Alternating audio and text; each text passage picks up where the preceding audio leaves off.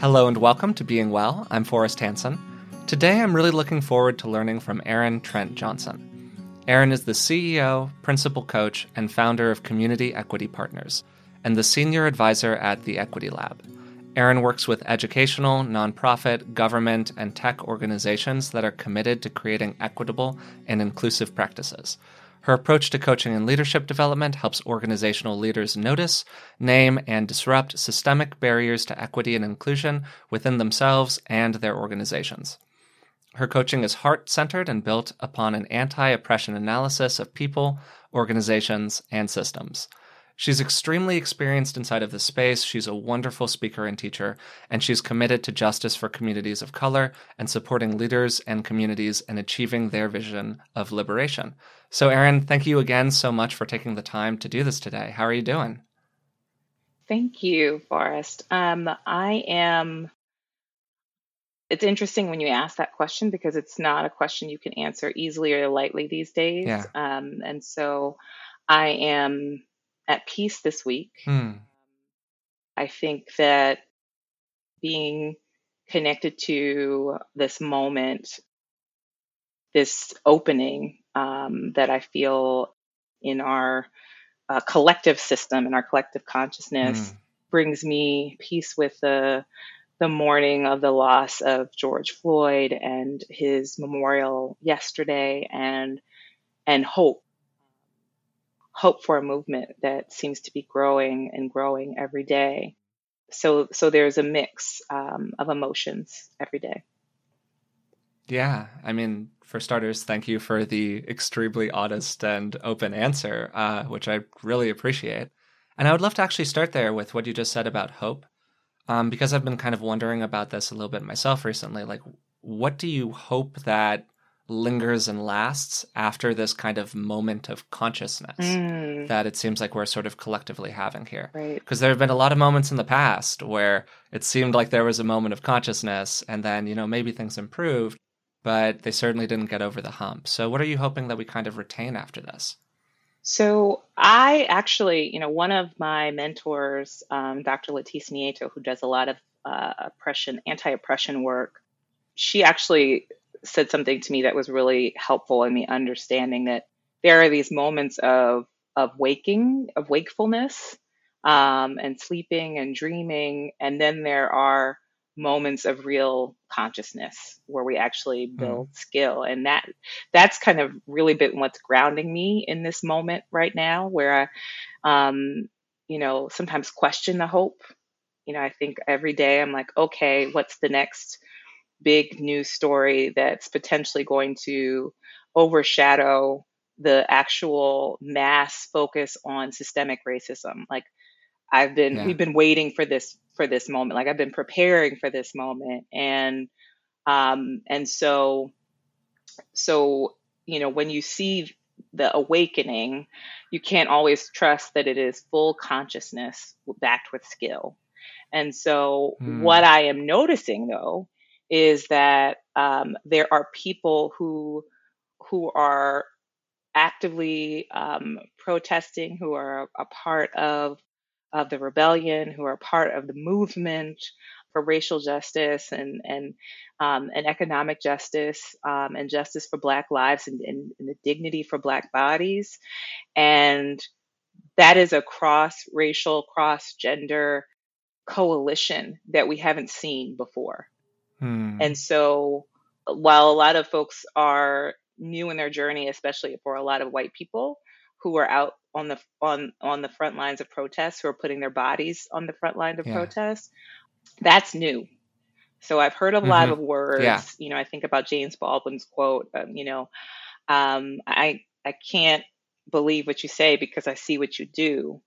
And I'm seeing more doing these days than I've ever seen before. And so that action, if it is matched with skill, if it is matched with like deep inner transformation and a deep connection to what it means to unburden oneself of the way that white supremacy has been embedded inside of our spirits and our souls and our bodies. And then there's embodied movement. That's what gives me hope. And I think on the flip side of that, because I don't put all of my eggs in white people's baskets, because I've been taught not to do that.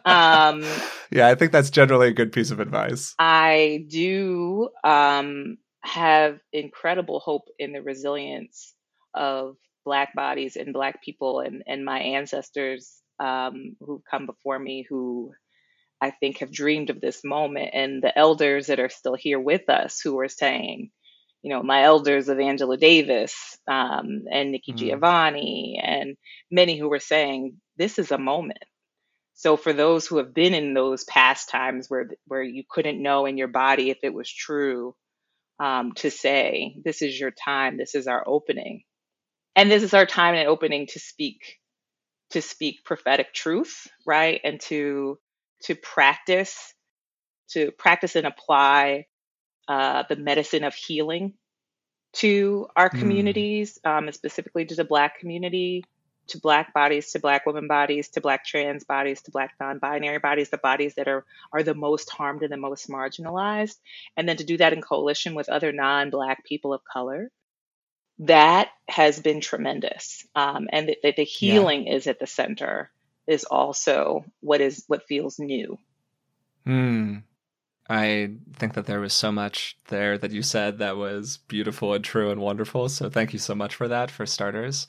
And there were a couple of things that I want to particularly seize on. You were talking about both acknowledging the framework fundamentally of white supremacy and the structure of white priority inside of this country and inside of white people more broadly. And then you talked about unburdening and awakening. And I want to kind of seize on that word of unburdening because I think that it is a beautiful word. So what do you mean by that? Why is it such an unburdening? So it's interesting in my coaching practice and the way that I've been trained as a coach. I have some incredible teachers and mentors. And one of my teachers who has spent a lot of time doing deep work in understanding the ways in which white supremacy has become embedded in our psyche, and very much connected to the theory of internal family systems and also mixed with some other theory and practice. And so the practice of unburdening is literally, releasing the attachment and releasing the relationship with the parts of us that don't believe that our true selves can survive without them. And so my dear friend and teacher, Sarah Jawide, who is a woman of color and brilliant, has been doing a lot of work, and I'm a part of that work around releasing and unburdening the white supremacy parts that are embedded, that feel like they have to take care of us and help us survive and navigate the systems that have done us the most harm. And so that's a lot of the practices. How do we recognize how we've internalized white supremacy as people of color and Black people as the general operating system, and that it is not the general operating system, it is an operating system, and that we might be able to release and be connected to our own cultural concepts and our own cultural resources. Yeah, no, I think that's wonderful. And kind of implicit in what you're saying there is that there are these, there are way more than two camps, but let's, for the sake of simplicity, call it two groups. There are people and systems who are overtly, violently racist against BIPOC. And that as expressed in the death of George Floyd and the death of so many other people, where it is glaring, it is apparent, it is violent, the whole thing. And then there's this other circle with these systems that are more subtle, for lack of a better way of putting it. I think that to most people who experience them, they're not subtle, but I think to most white people, they're very subtle, where they may not be overtly or violently racist, but they were designed inside of a system that was built on a forwarding and centering of the white experience. Yes. And a forwarding and centering of white people. I, as a white man, was born and educated inside of the system. I absolutely internalized elements of it, which became a part of my subconscious behavior, and they're a part of my behavior that I have to be conscious about and fight against regularly. And that's the part of the system that you kind of hear when somebody says, "Oh, I'm not racist, but." Mm-hmm. That's Mm-hmm. like that Mm-hmm. system presenting itself. And a lot of the really wonderful work that you're doing, and please correct me if I'm wrong here, but my understanding is that it's with a lot of people who walk into the room saying, "I'm not racist, but," essentially. And then you kind of dig into that and look at what that looks like. So, as kind of a context here, what are maybe some of the more subtle behaviors, unconscious behaviors, the ways in which these systems are playing with our minds and our hearts and our actions that somebody might not be aware of who thinks of themselves maybe as being quote unquote not racist? Right.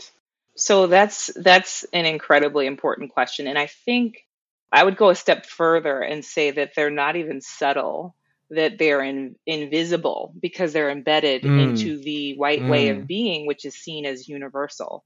And I think and that's why we talk about being skilled, and having consciousness and mm, knowing that is not the one way of being, right? The one universal way. So just in that sort of understanding is the way in which we can hold the invisibility of whiteness and white supremacy. And again, not talking about the KKK white supremacy, but everyday white supremacy where white yeah. bodies are held as the standard. Hmm. And then a way that plays out is then the white body denying that is even a thing, right? Mm, And then bodies of color having to prove that is a thing when it shows up in every single system that exists, when it shows up in every single institution that exists. And so it's the way that white leadership is just generally accepted and never questioned. It's the way that the value of the white body, the way that we talk about the things that white people do, where it could be the same exact behavior as Black people. I think about the constant comparison of the riots and protests, and comparison to the way that white people might be standing up for their gun rights. And how is that any different where you have white men standing with AK-47s and the massive the whole thing. Yeah, the rifles whole thing. on Hmm. a government property, on state property, Yeah. and Black bodies, children, just standing around are loitering. It's illegal, etc. It's a riot. It's a Yeah. riot. And so that, the way in which during Katrina, how, white families who were just trying to survive had to go and get food out of stores that were vacant to survive. Black people were looting. And so, the value of the white body seen as supreme and pure and innocent, and then not being able to challenge that is Mm, the hmm. invisible protectiveness of whiteness. I think the most recent example of Amy Cooper in New York, while I think there's been many think pieces written on Amy Cooper, the second that I saw that, I was like, that's two-thirds of every white woman that works in every organization that anyone has ever worked in, Mm, ever. Where the fragility of their whiteness and the audacity of, like, how dare you challenge me? I'm going to feign vulnerability and use my whiteness and my understanding of a mm. racist system, right? Because it's not, Yeah. that's the part that's so That was the calculated, difference. right? Like, Yeah. I know what I'm doing. And so I Hmm. think, especially when people say, well, we need to do unconscious bias training. And a lot of people of color, especially Black people, are like, it's not unconscious.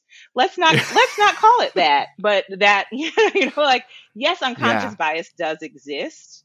And most of the harm that is, I think, experienced in a white supremacy culture, um, is conscious.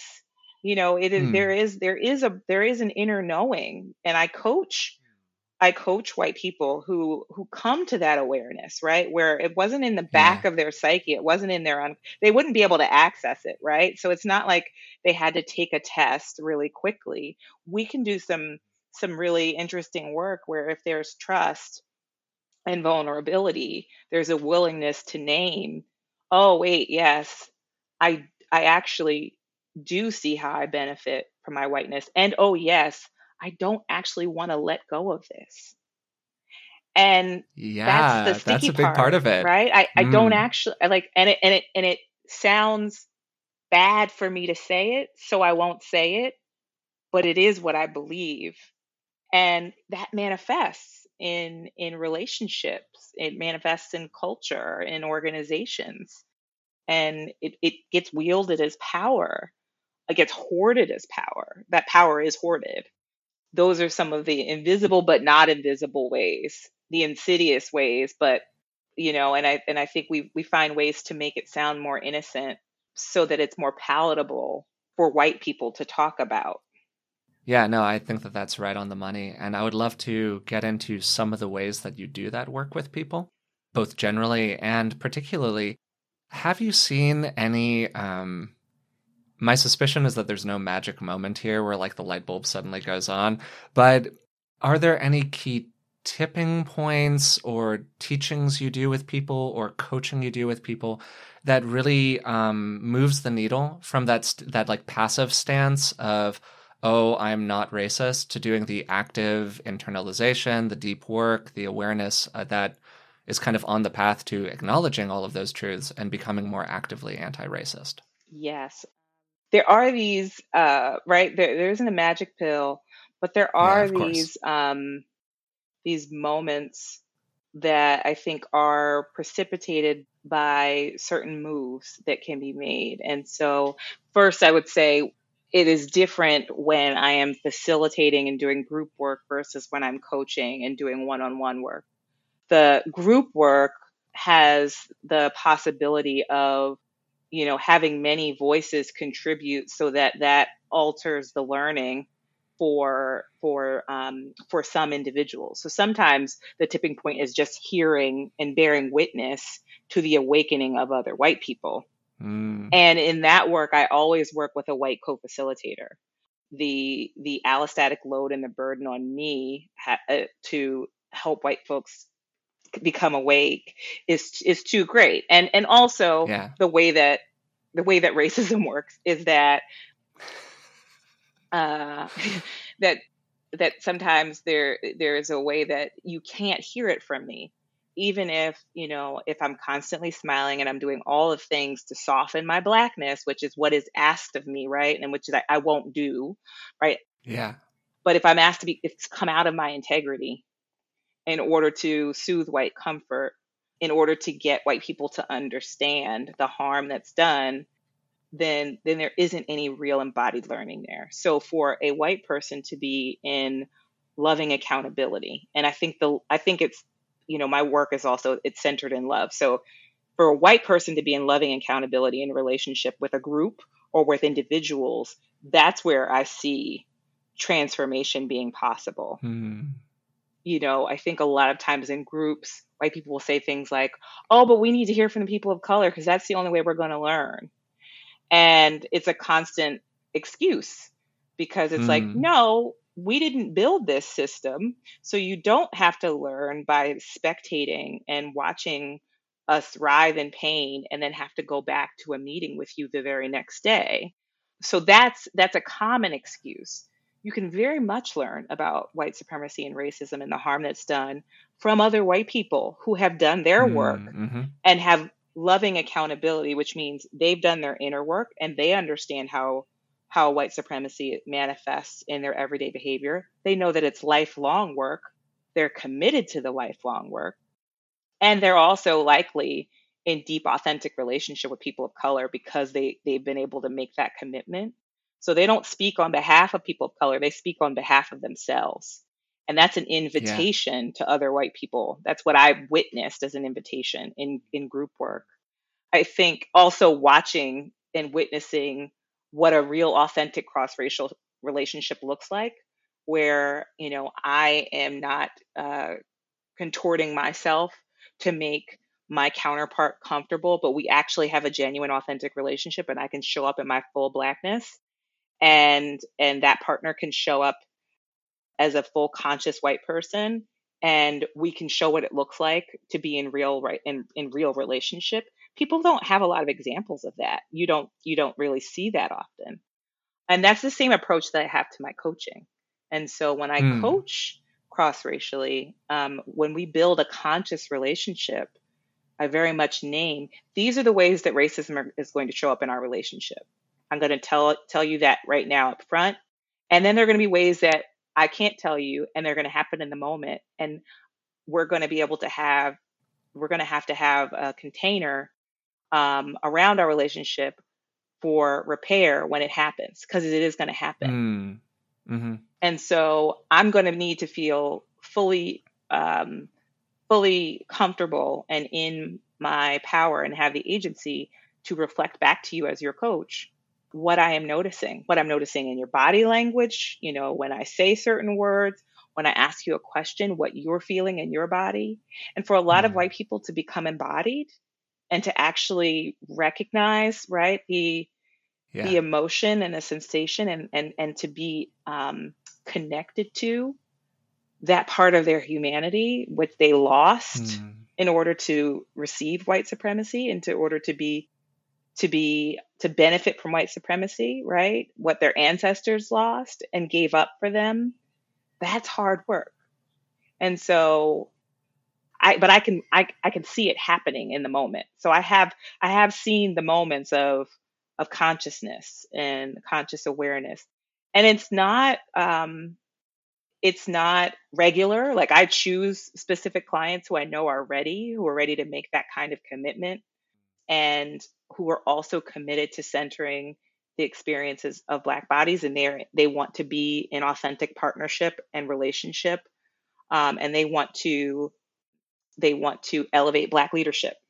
And so, as a leadership coach, that is deeply important, because you can have a Black CEO, executive director, et cetera, but unless the culture in the organization and the people have understood how they have internalized anti-Blackness, that leader is going to struggle.